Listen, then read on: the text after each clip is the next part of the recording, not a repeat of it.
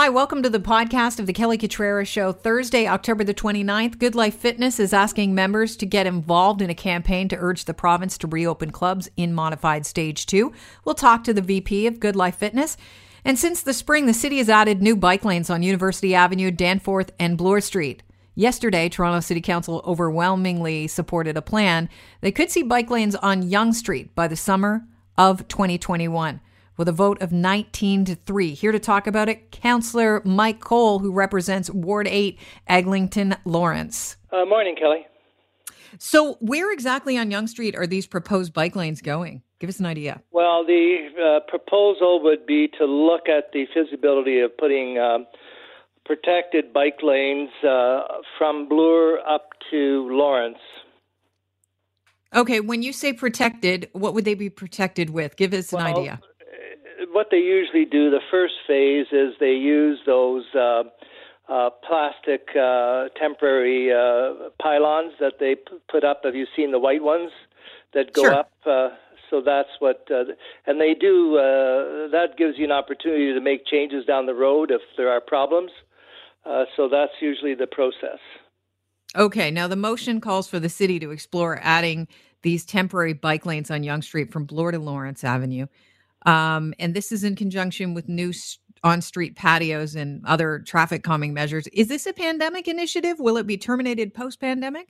Well, it is resulting, the acceleration is resulting from the pandemic where we did the Cafe TO, where we took away some car lanes to allow restaurants to have patios on the inside curb lane. And this is going to continue to look at continuing that because it looks like this pandemic ain't going anywhere. So we want to continue to look at those curb lane patios, and then part of it look at ways of incorporating these bike lanes to essentially calm traffic down, to get people to stop and shop, and just to make our streets a bit slower and safer. You brought up the stopping and the shopping. I know that businesses along Danforth were complaining when those bike lanes were planned originally and then slotted to go in along Danforth. How are Yonge Street businesses reacting? And I know you're in favor. You were one of the more vocal supporters of this plan at the council meeting of bike lanes on Yonge Street. How do you think they're going to positively affect that neighborhood?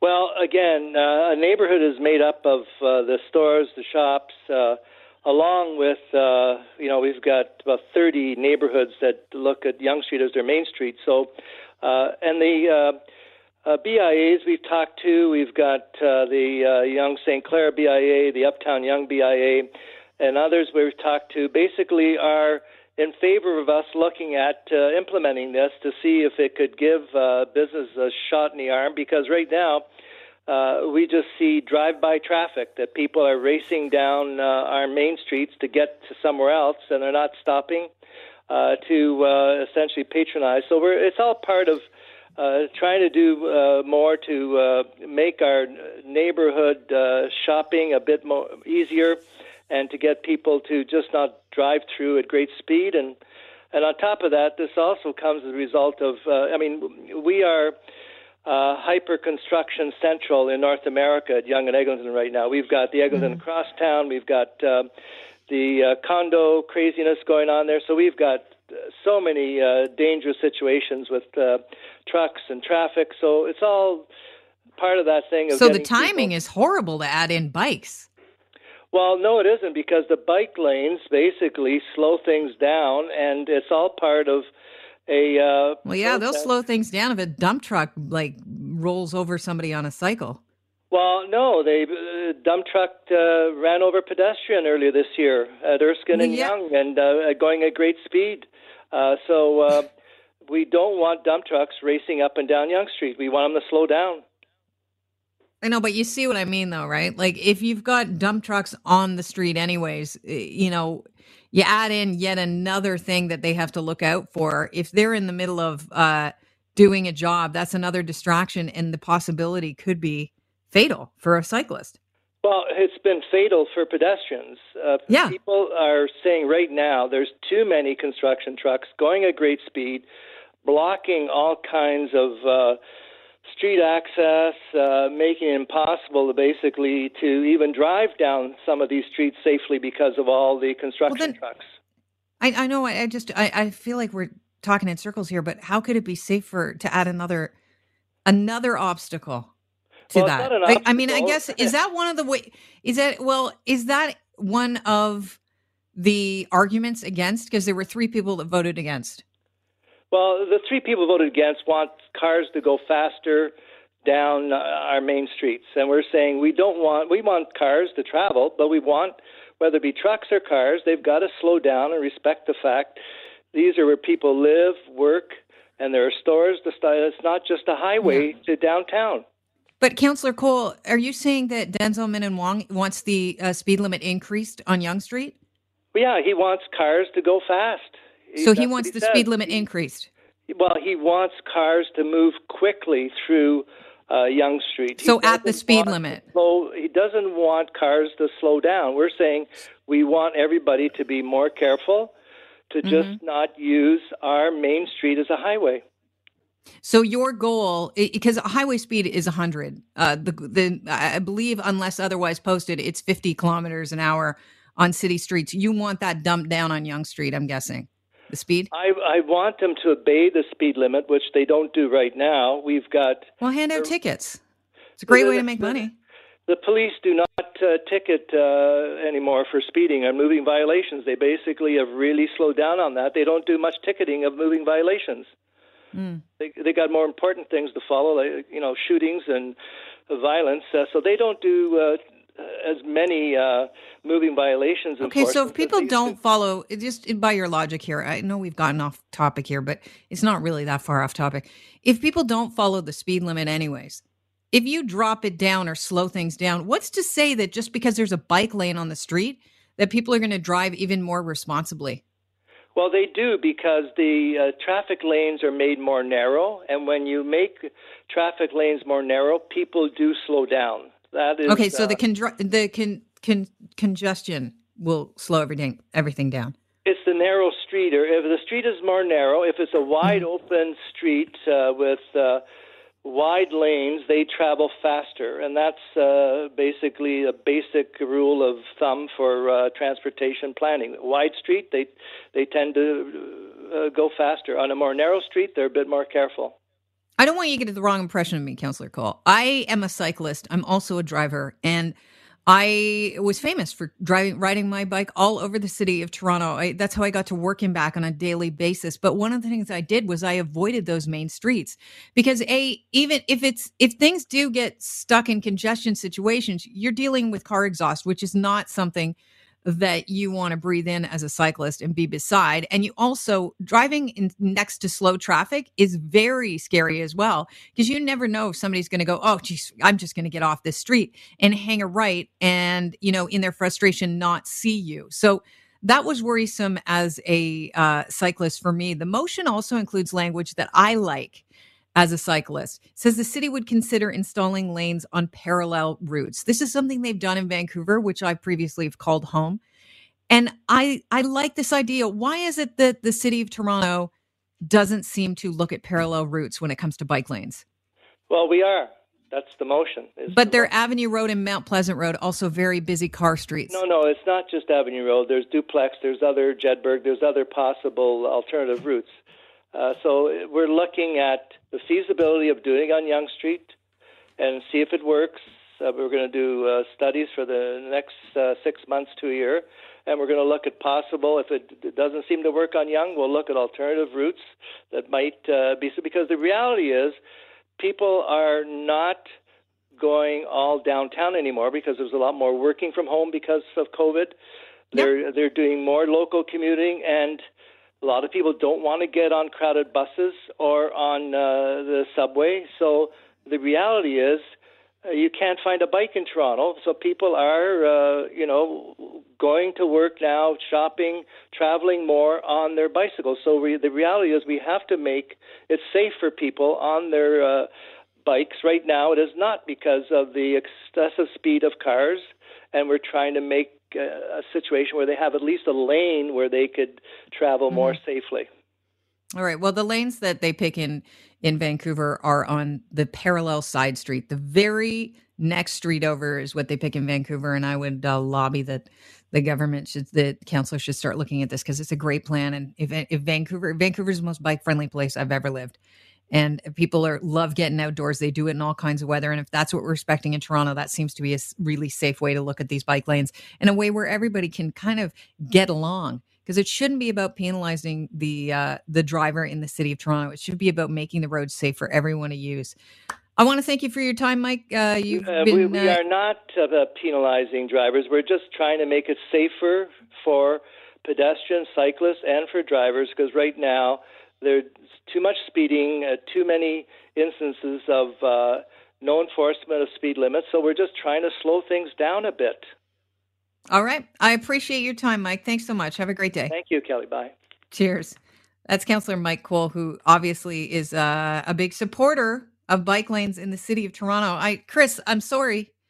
I have a problem with putting bike lanes in a construction zone. As a cyclist, I don't want to drive where there's major trucks, big trucks, people that could be distracted. It seems like a recipe for disaster, and this is the wrong time to do this, in my opinion. I get it. Everybody wants to get out on their bikes. It's called a side street. Take advantage of it. It's beautiful. You get to looky-loo at people's houses. All right, you never know who's listening to the program. Chris said Councillor Holyday is going to be calling in a few minutes to respond to what Councillor Colle said about how the three that voted against the bike lanes on Yonge Street just want traffic to run faster on Yonge Street. I asked if he's saying that, Denzel Minawong, who was one of the three, wants the speed limit upped on Yonge Street. And he kind of said, well, no, but, it's not being enforced anyways. So I thought that was really interesting. So the temporary bike lanes that they're talking about would go in by next summer.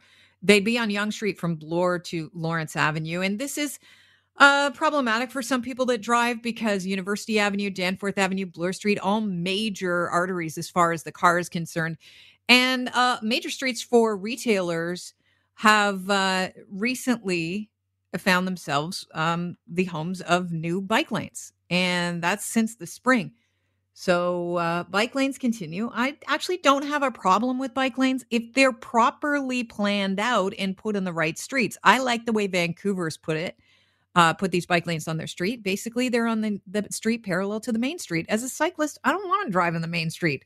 I'll go to a side street, park my bike, and then walk to the main street. David in Burlington, is this the time to be adding these bike lanes? Kelly, just like a classic counselor, in order to solve a problem, let's spend more money rather than taking the opportunity to make money. The fact that he said that police don't give out tickets anymore is just hilarious. Not to mention the fact that we've opened up the window now for speed cameras in the school zones. Put them on Yonge Street. Make some cash. Okay, unfortunately, Yonge Street's a street that's already made, and it is what it is. To introduce bike lanes and all this stuff, Vancouver introduced this stuff a long time ago while buildings were still going up and setbacks were increased and everything else. Okay, you can't do this to streets that have been the way they are for God knows how long and start taking away. And like the fact that he says if the lane is tighter, people go faster. Well, if you're complaining about dump trucks... No, the lane is wider, people go faster is what he was talking about. He said wider, Yeah. Yeah, but you know what I would argue? Dump trucks being the problem, and dump trucks in a tighter lane are going to cause more trouble. Like, it's just hilarious. Yeah, it's terrifying to me. It's terrible timing. To say that Yonge and Eglinton right now is going through a massive, building phase, and so why don't we throw in some bike lanes is truly terrifying because the timing seems wrong to me. All right, let's go to Councillor Stephen Holyday because we got him on the line. Welcome to the show, Stephen. Hey, Kelly. Good morning. I just about fell over when I heard Councillor Colle's comments. Okay, so how do you respond to his comments, and what really got you so agitated that you decided to reach out to Chris and say, hey, I'm listening to this and I'd like to have my say? Well, at council, we had a good old-fashioned street fight yesterday about bike lanes like we always do. But, the councillor spun this, that the three of us that voted against it, wanted cars to go faster or something, which is nothing further than the truth. A lot of people that drive out there know that when you introduce congestion on purpose, when you add a bottleneck, you frustrate drivers. And maybe that's what leads to people doing risky things like driving too fast or blowing stop signs. I don't think that was very fair. I complained about this at council, and this is council doing another sneak attack during COVID. They walked on a motion onto the floor and tried to slip this through unnoticed. And so this wasn't planned. You had no idea that this bike lane on Yonge Street from Bloor to Lawrence was even in the works as far as planning goes? There's a line item in our broader city plan for cycling to study this over a number of years, and this was not a top priority. And suddenly this was walked in as a temporary measure in COVID and then a permanent measure over the long term. And I don't think people have really had a chance to react to it. Mm. I wonder if is there any worry at all that people would hold the city responsible if there is an accident where a bike lane, a cyclist is hit by one of those large vehicles, as far as, like let's just use the example of a dump truck that I used while I was talking to Councillor Colle, hits a cyclist and it results in a fatality. If that's the case, and you guys went ahead, could you be liable for putting in bike lanes when you knew that there was development going on in the area? It might be an irresponsible move. Well, let the engineers sort out how you design a bike lane if indeed these things are finalized and put in. And the litmus test at council was pretty clear that they'll go in without too much effort. But I like what you said earlier is that when you cycled, I think that like a lot of sensible cyclists, you avoid these really congested areas and you take the parallel streets that are nearby. You can move around through the city pretty efficiently if you know the streets. And, the biggest issue I've got is just how do you move people in general when you plug up the arteries and deliberately introduce congestion? You make it worse for everybody. Another thing that Councillor Colle said, and I don't want to, pick apart his opinion. That's his opinion. That's what his argument was based on. But I think I'd love to hear your point of view on this. He was talking about how they have a situation now on the main streets where cars just aren't stopping. And I wonder how much of the cars passing by those retailers has to do with the fact that they don't have the places to stop anymore. We've lost curb lanes to, patios due to Cafe TO or developers that are, taking them up while they're, building condos or, just a limit on street parking. Yeah, isn't the devil in the details? That's right. So there's currently on-street parking during the off-peaks on this stretch of Yonge, and this proposal will take all of that away. So I wonder what that's going to do to the businesses and the restaurants who try to bring people in the evening and invite cars to park around. It's as if the only people that shop there live within a kilometer or two. Yeah, I agree. You want to make it an attractive place, and the people passing through need to be able to park their cars. Right. So you guys, there was only 3 against this motion. What happens now? Well, the city is going to go through its reams of studies, but there was a little inkling in there that this is going to be temporary during COVID as well. And that concerns me because we saw that earlier this year where the city suddenly just rammed through some bike lanes, at the drop of a hat, and suddenly you've got to live with them. And then the chances of those things coming out in the future, I think, are slim to none. Appreciate your time today. Thanks so much for tuning into the show, and thanks for responding. Thank you. Cheers. That's Stephen Holyday, our city councillor. On the other side, one of the 3 that voted against those bike lanes going in by summer 2021 along Yonge Street between Bloor and Lawrence. David and Barry, you've been waiting for a while. You've heard Councillor Colle, you've heard Councillor Holyday. Where do you fall on is this the right time to put in bike lanes on Yonge Street? Absolutely not. It's never a good time to put bike lanes on Yonge Street. Thanks for taking my call, Kelly. I can remember riding my bike in the 70s. I lived in Leaside on Eglinton Avenue. Forget dump trucks. I was in mortal fear of the buses passing me when I'd be riding my 10 speed back in those days.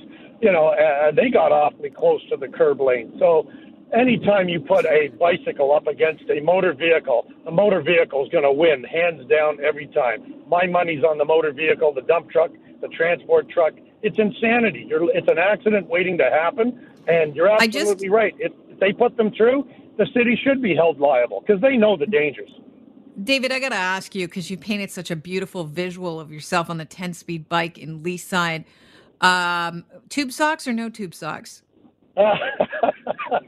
Kelly, you'd cringe. I used to ride barefoot or with moccasins. I was an idiot. Of course you did. Of course you did. David, pleasure talking to you. Thanks so much for the call. Jason Sheridan joins the show right now. Jason is the VP of the Goodlife. And Jason, when we last spoke, you were getting things ready for reopening at the Goodlife. You were, putting in your your plexiglass, you were getting everything ready with the hand sanitizers, you were training staff, and you were good to go. You were very optimistic about opening up in this pandemic. Yeah, absolutely. Hi, Kelly. Thanks for having me back. Well, it's good to have you back. We worked really hard preparing to reopen. We're still open in majority of places. We currently have 77 clubs that are in those regions that have been rolled back to that modified stage 2. But things are going really well in the clubs for us right now. What are you hearing from members that have had their membership suspended because they're in a stage 2 area and they try and go to a Goodlife elsewhere and they're not allowed in?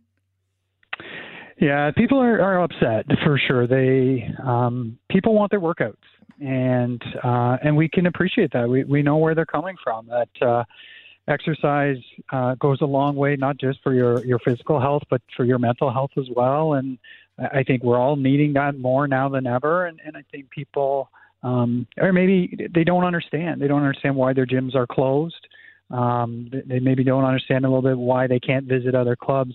We're not allowing members to visit, as you had mentioned. We're doing our part and following all the guidelines given to us by government and public health experts. So unfortunately for those members in those areas, they have to wait until their gym opens back up. How frustrating is it for you, and how damaging was it, that Spinco outbreak in Hamilton, that clubs are still allowed to stay open in Hamilton? They're not part of the shutdown. And the fact that, people are now looking at the Spinco outbreak and judging all fitness clubs with the same kind of optics. Yeah, we certainly heard from people that is one of those situations that's out there, and it's been well covered in the media, and people are aware of it and often refer to that. I think as an industry, we understand where we're coming from. We're in Ontario. We're a stage 3 business, so we knew we were going to be the last ones to open. We understand, from medical experts around the world, there's concerns with those any spaces that you go into, and gym spaces have specific concerns that people have. But that's why we worked so hard. We studied everything we could. We completely transformed our business. We put in great efforts, invested a lot to change that club experience, to minimize the risk as much as possible. And we've had amazing results so far from that. It is unfortunate. Outbreaks can happen, and those things do happen. And I think that it is one of those things that people will grab onto. But what we're really hoping for is that people go a little bit deeper than that. Let's look at the numbers. Let's understand where is transmission happening. And one studio like that is not something that we should look at the entire industry because of one specific situation. Well, we've got Jason Sheridan, VP of Goodlife, on the line. Jason, how many COVID outbreaks can be traced back to the Goodlife clubs? We've had 0. To be completely honest with you, I've been asked that question a lot lately, and I think we've got to look at things. We want to make sure everybody's using the same language, because you hear people talk about a positive COVID case, and you hear about a positive COVID case at a school or at a grocery store, and what that means is somebody was in that place when they were pre-symptomatic or asymptomatic. As soon as they found out, public health is involved, the business is made aware, and all of those things happen. So we have had that situation happen in our clubs. What we've seen, we've had 10 million check-ins in our clubs, and out of all of the check-ins across the entire country, when you get one of those positive cases, it's 1.6 out of 100,000 check-ins. So it's not that common. But what's most important is the other big term is transmission. So have any of those situations where you knew that somebody was in the club, did they transmit? Well, they haven't. We've had no public health authority report to us or notify us, and no individual member or staff has told us there's been transmission. And that's because everybody's worked so hard. It's so easy to stay distanced in the club. You're in there for a minimum amount of time. You're not there for hours on end. You're not talking with people at close distance. You tend to be doing your workout, and we have really good ventilation. These are all the things that we all need to do to minimize our risk. Yesterday, Goodlife Fitness sent out an email to their members, and you're urging them to pressure the Ontario government to allow gyms to reopen in parts of the province. It's part of a campaign that's led by the Fitness Industry Council of Canada. Can you just give us some background on who they are, the Fitness Industry Council of Canada, for those of us who are just becoming aware of them now? Yeah, the Fitness Industry Council of Canada represents anyone in the fitness industry across the entire country. This particular effort is by the Ontario Coalition, and so there's many members, and it could be small independent owners, boutiques, and that sort of thing. We'll all be part of Fitness Industry Council, and it's just an organization that helps represent the industry. And this is a time when it's about community with our industry and helping one another to get the word out. There's a lot of fitness businesses out there that are struggling for obvious reasons. And that campaign is, yes, to let's get talking about what are the concerns, because we're not seeing it within our own industry and certainly not within Goodlife. So what are the concerns? What do we need to do? Is there more that government and public health is looking for? Because we're game. Let's do it. Let's figure out what that is so we can make those changes and get it implemented. But then beyond that, it's also to make sure they understand how important this industry is and how devastating this could be on many of the operators in the fitness industry. Okay, what are you asking your clients to do specifically? Yeah, we're basically just saying, if you're in the clubs and you've experienced the clubs and you're satisfied with what you've seen, spread the word, reach out to your MPP, let them know. And especially in those regions where the clubs are closed, I think we want to, just get that word out to say, please work with the industry and people like Goodlife to come up with a plan so that they can reopen. We just want to make sure government understands the role that fitness plays in people's lives, both as an employer. There's a lot of people whose livelihood is at stake. And as I said, physical and mental health is important to so many people right now. And how are your clients responding to you reaching out and saying, if you could, we'd love you to write a letter to the government? We're getting great feedback. This was, we were hearing this prior to this campaign starting, so it was great timing. We were very eager to participate. And I think a lot of our members had questions. A lot of our associates had questions because they've experienced the club. They've seen what it's like. They knew about the good track record. So they were confused when things were closed down. They didn't understand why. And everybody said, show us the information.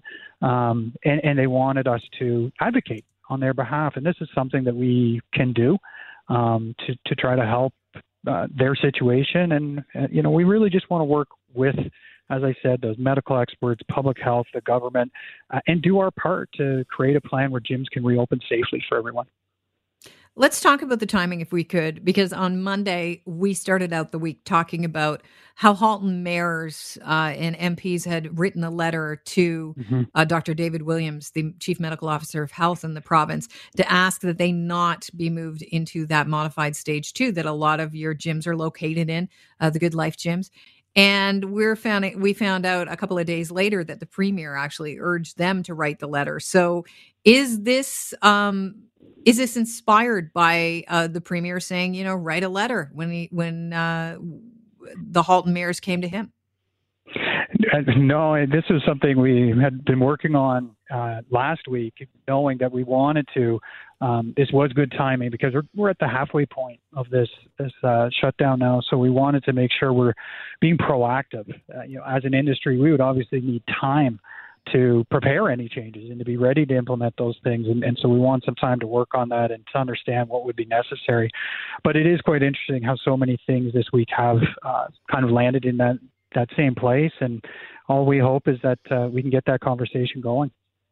And have you heard from the government on, you urging them to, reconsider allowing gyms to open in parts of the province where you've been forced to close them? Not directly or specifically yet. We really believe there is interest there. We've heard really positive things from Premier Ford and obviously from Mayor Tory, and we're there if they want to work with us and want participation and our help. We're really eager to take part. Okay, what's the protocol? Say there is, and there hasn't been, an outbreak at a Goodlife gym. Mm-hmm. What's the protocol that you've set up? Because I'm sure you've thought, worst case scenario, what do we do? Yeah, I mean, I think every business has to look at this situation and think about worst case scenario. And we have a dedicated team of people. We've worked with outside experts, which I think has been covered at some point. Dr. Christopher Hicks and Andrew Petrosaniak have helped us to understand, how do you handle these type of emergency situations. And we always err on the side of, ultimate caution. We want to keep people safe, and that's, our staff, our members, and the community. So anytime something were to come up, we hear about there's a case of COVID in a club, immediately we have our checklist we're going through. What do we know about close contacts? Who's been in the club at that time? All of our disinfection and cleaning protocols are all in place. So we're looking to see, are all of those things that need to be in place, mask wearing, that type of thing, if that's all been in place, all of those things help to lower the risk. Again, as an industry, it's really easy for us to contact people. We know exactly when somebody came into the club, how long they've been in the club. In many situations, we know where they've been in the club. So we can really quickly react, contact people, let them know if they've been in the club at that time. And there's times where, if it looks like there could have been transmission in the club, we would just close on the spot. It's one of those things you just have to react that way at that time, and then you put the pieces together. You make sure the right people understand if they're at risk, and so that they know how to act accordingly and monitor themselves. A lot of different businesses feel like they're being unfairly targeted, restaurants, bars, and I'm sure fitness clubs. Do you feel like you've been unfairly targeted with all the work that you've done and protocols you've put in place and things you've done to mitigate the concerns of spreading this pandemic? It's certainly discouraging to have put in so much work, and not only that, to also see that work doing what it's supposed to do, that it is benefiting the safety of our members and our associates. So it's discouraging to hear that for sure, but we also understand. We know what the fitness industry, how people look at it. We know there are things within indoor spaces and respiratory rate that are at risk. So we know why we're always going to be under the microscope. We get that. But that's why we've done the work. That's why we created the protocols, and we're feeling really good about what we've done to this date, and it is discouraging to be rolled back, but we believe in 2 more weeks we can add to the plan. If more needs to be done, let's do that, and let's get those clubs open back up. All right, you seem like a relatively reasonable individual that's quite level-headed, so I wish you the best of luck, Jason. All right, appreciate it. Thank you for your time. Cheers. Jason Sheridan, VP of Goodlife, talking about how Goodlife Fitness members have been encouraged to send emails. Put the pressure on the Ontario government. We want our gyms to be allowed to reopen where they've been forced to close because of rising COVID cases, yet there haven't been one linked to the Goodlife Fitness clubs. Well, that's it for the podcast today. Thanks for tuning in. Don't forget to tell your friends that we do this. I know they listen daily between 9 and noon, don't they? They should, on 640 Toronto. Have a great day.